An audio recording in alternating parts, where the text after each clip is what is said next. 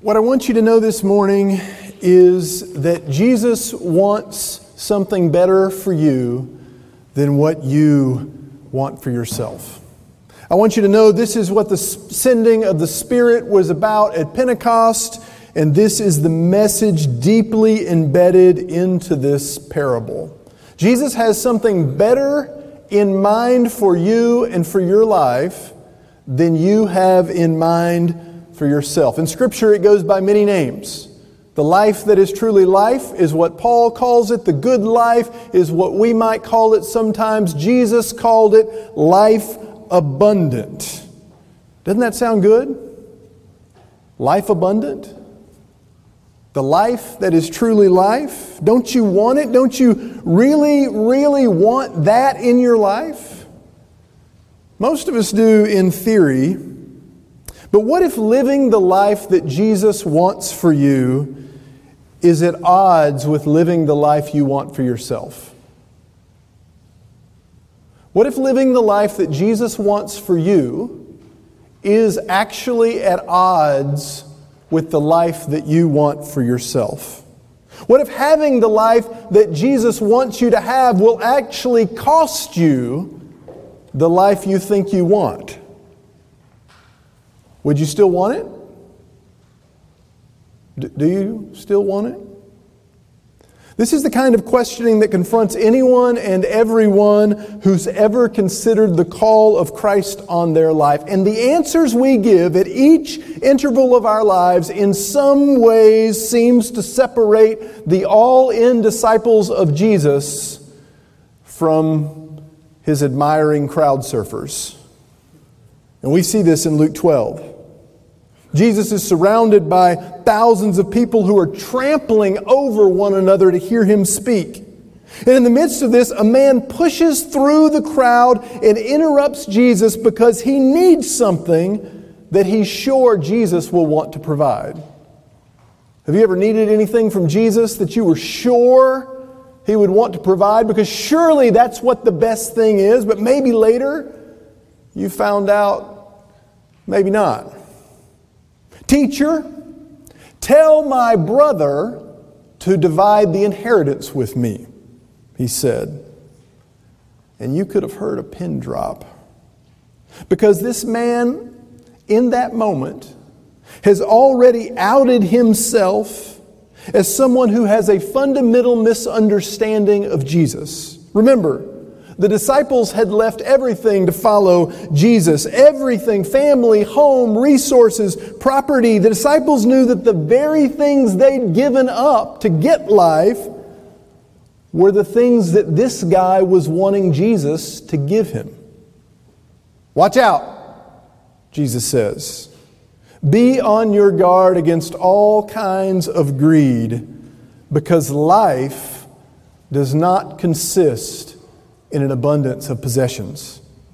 Life does not consist in an abundance of possessions. Now, the Greek word for life here is the word Zoe. You may know someone whose name is Zoe. Aaron and Andrea Huffman had a little girl here who you all knew and loved named Zoe. Zoe often means life in the biological or physical sense, but it's also the word John used in John's Gospel when Jesus said, I have come that you may have life, and you may have it more abundantly. Later in this passage, Jesus and the rich man both use the word psyche for life. Psyche is sometimes translated soul and refers to the life of the mind and the life of the emotions. It's where we get our word psychology.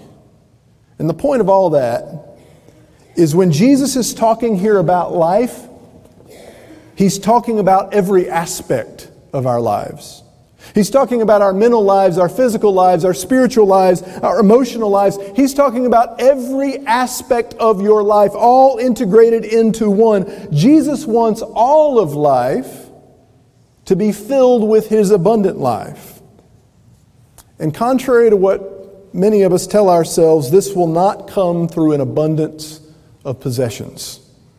This is so fundamental to the wisdom of Jesus. The Bible contains about 500 verses on prayer, about 200 verses about faith, and about 2,000 verses about money, and some of the most significant verses about how we use our wealth are right here.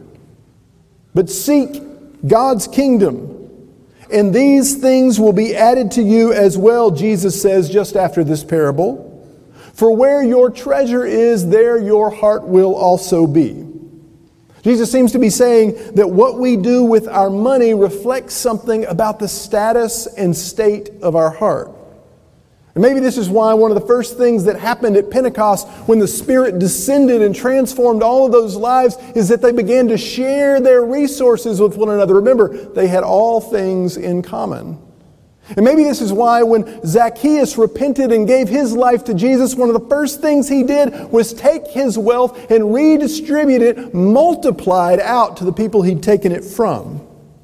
What we do with our money says something about the status and state of our heart. And what we do with our money has the ability to affect the status and state of our heart. Do you believe that? When we say things like, money won't buy happiness. Do you believe that? Money won't buy happiness? Some people don't believe that. Michael Norton didn't. Michael Norton is a professor in the business department at Harvard, and he says, anyone who says that money can't buy happiness does not know what they're talking about. He says, people who believe that are simply spending their money in the wrong way, on the wrong things, and he's got proof to back it up. Now are you ready to listen? Right? In his work, Norton cites an article that he'd read that talks about what happens when people win the lottery, and he boils it down to a couple of things. One, they spend all of their money and go into debt. And two, all of their friends begin to bug them and ask them for money to help them with their problems. So what happens when people win the lottery usually, maybe not always, but usually, is that they go into debt. And while they're going into debt, everyone who knows them starts reaching out to them for financial help, and it makes them not happy, but miserable. And it's an interesting article, but what's even more interesting, you're not supposed to usually read the comments, but it's more interesting sometimes than the article itself. And what was more interesting about this article when you go to it is if you read the comments, most of the people when they read Michael Norton's article about this didn't respond and say, yes, amen, money is the root of all evil, but instead responded like the guy from Fiddler on the Roof who, when told that money is the world's curse, responded, may the Lord smite me with it and I never recover. Most of the people in the comments section simply responded with what they'd do if they won the lottery. Two notable responses, but there were many. One person said, when I win, I'm going to buy my own little mountain and have a little house on top, which sounds pretty nice, actually.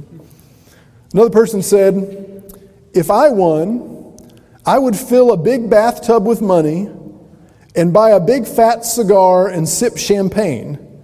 I'd take a picture of myself doing this and have copies made, and if anyone asked for money, I would send them a copy of the picture instead and nothing else.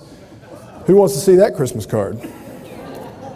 And most of the comments were like this, totally and completely missing the deeper point in ways they weren't even aware. Most of the things people said, it was about what they do with the money, and it involved them isolating themselves from others so that they could enjoy the money that they'd won in peace. Which Michael Norton says is absolutely the worst thing that you can do if you really want your money to buy happiness. Instead, he says if you want your money to buy happiness, there is one universal truth, one universal practice, tried and true. You should be spending it on others. And he did a research experiment and did this research in little groups all over the world to prove it. And this was the experiment. His team would go into a place, a village or a university or a corporate office or something like that, and they would hand out envelopes with money in them to everyone. Some of the envelopes had a lot of money in them. Some of them had just a little bit of money in them. And then what they would do is they would instruct them how to spend the money. And some people were instructed to spend the money on themselves, and then other people were instructed to spend the money on others, and they had less than a day to do it. So here, people went out. It's like Brewster's Millions. People went out. Some people spent money on makeup and jewelry and new clothes or coffee for themselves. He actually said it was amazing how when you hand an envelope with $5 in it to a college student, they automatically think coffee money. But not always for themselves. Some bought coffee for themselves, and some bought coffee for others. And here's what they found. They found that the people who spent money on themselves experienced no change. Zero. They weren't worse, and they weren't any better either. They didn't feel happier, and they also didn't feel less happy. The money had a neutral effect on those who spent it on themselves.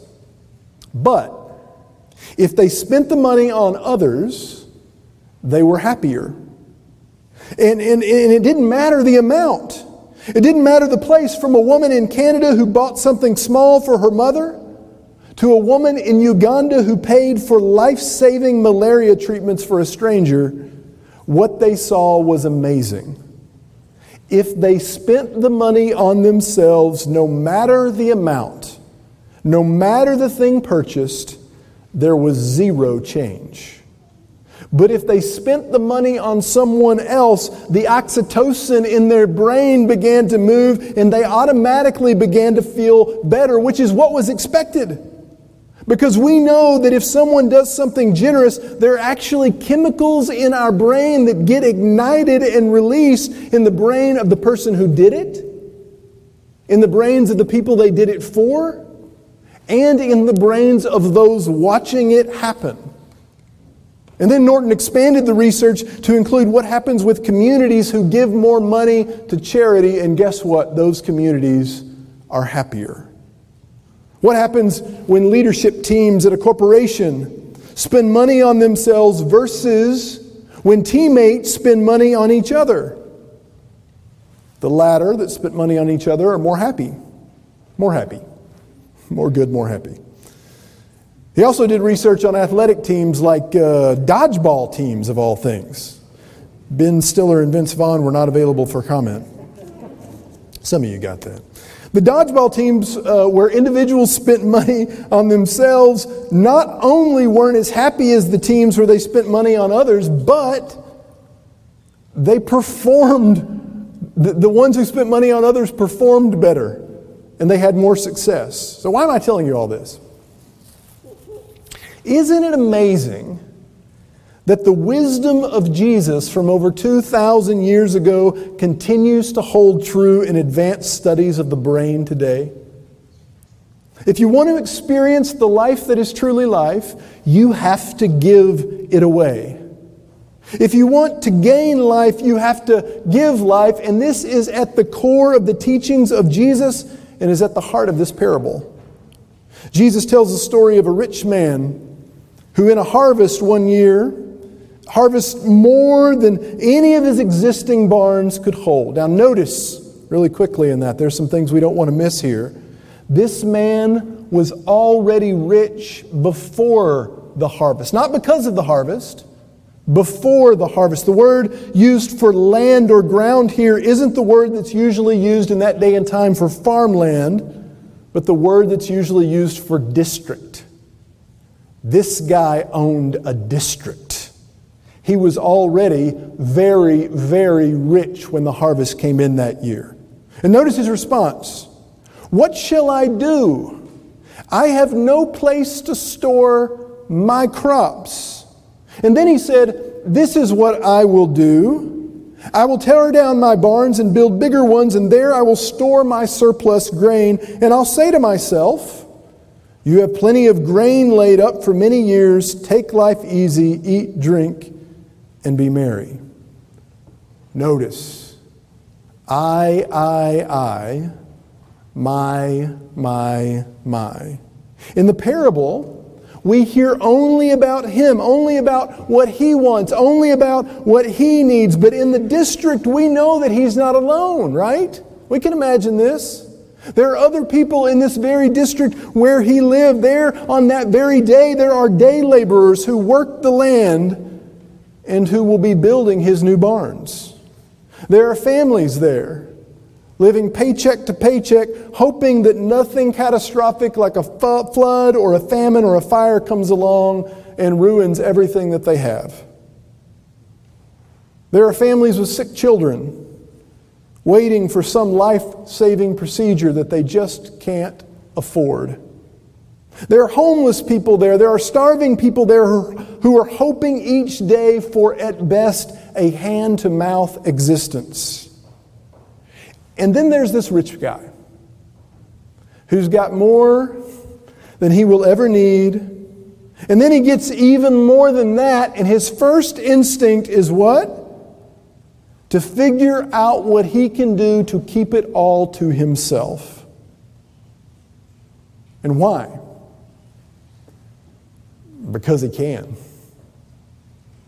There's absolutely nothing illegal about his choice. There's nothing illegal about what he's doing. He can do this. It's his right, just like it's our right to do whatever we want to do with our resources. But why did he choose to do this?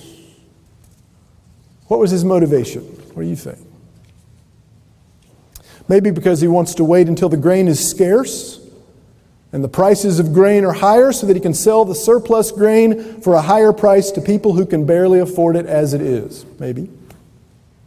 Or it may be that he just wants to retire well. Can anybody here resonate with that? We want to retire. We want to retire well. Maybe he's just getting ready to retire well, or actually what we see here is even better than well. And what's wrong with that? Why shouldn't he do that? Why would he choose to do what he's doing to make that so? Because he wants to have an abundant life. We're back to that. And yet the irony is that it is actually in his excessive efforts to gain an abundant life that he lost it. And by the time he finally realizes it, by the time he's able to see how little he's actually accumulated and how little it matters, it's too late. You fool, Jesus says. This very night your life will be demanded of you. And then who will benefit from all that you've prepared for yourself? Not me. Not them. Not anyone. This is what happens, you see, when you fill your barn with self and not with God. I wonder this morning how many of us are busy filling our barns with self and not with God. This is a day about wonder and wondering about the purpose of the Spirit in our lives. And so I wonder how many of us are missing out on abundant life this morning because we don't know what to do with our abundance of possessions. I wonder how many others out there, how many people out there, how many ministries out there are missing out on things that God intends for them because we in here are possessed by our possessions. I wonder what is missing in our lives, in our world, because we, like the rich fool in this parable, have decided to wait to be generous. There's absolutely no legal reason why we should live any different. We have a right to hold and hoard all of our resources for ourselves. But if we really want the abundant life that Jesus said He came to give, why would we? The table is a symbol of God's generous, self-giving love. It is a symbol of all that God gave, of all that Jesus gave, so that we might have access to God's abundant life in our lives. Christ's body broken for each and every one of you. And it was harder than it looked. Christ's blood shed for you and for many for the forgiveness of sins. Friends, as we come to the table to receive the symbols of Christ's body and Christ's blood, may God's grace flourish as it flows down deeply within us and also in our lives beyond us. We pray. Holy God, we need more than the example of Jesus and His generosity. We need the power of your Spirit to stir us up and to transform us into radically, recklessly generous people who are committed to seeing your abundant life flow in this world, just as those early disciples were, as they radically changed the world for Christ. May this moment, as we receive communion, be a moment where somehow the ears of our soul hear the Spirit rumbling in our midst as it descends upon us anew and sets our hearts on fire for you and your gospel in this world. For it's in Christ's name we pray. Amen.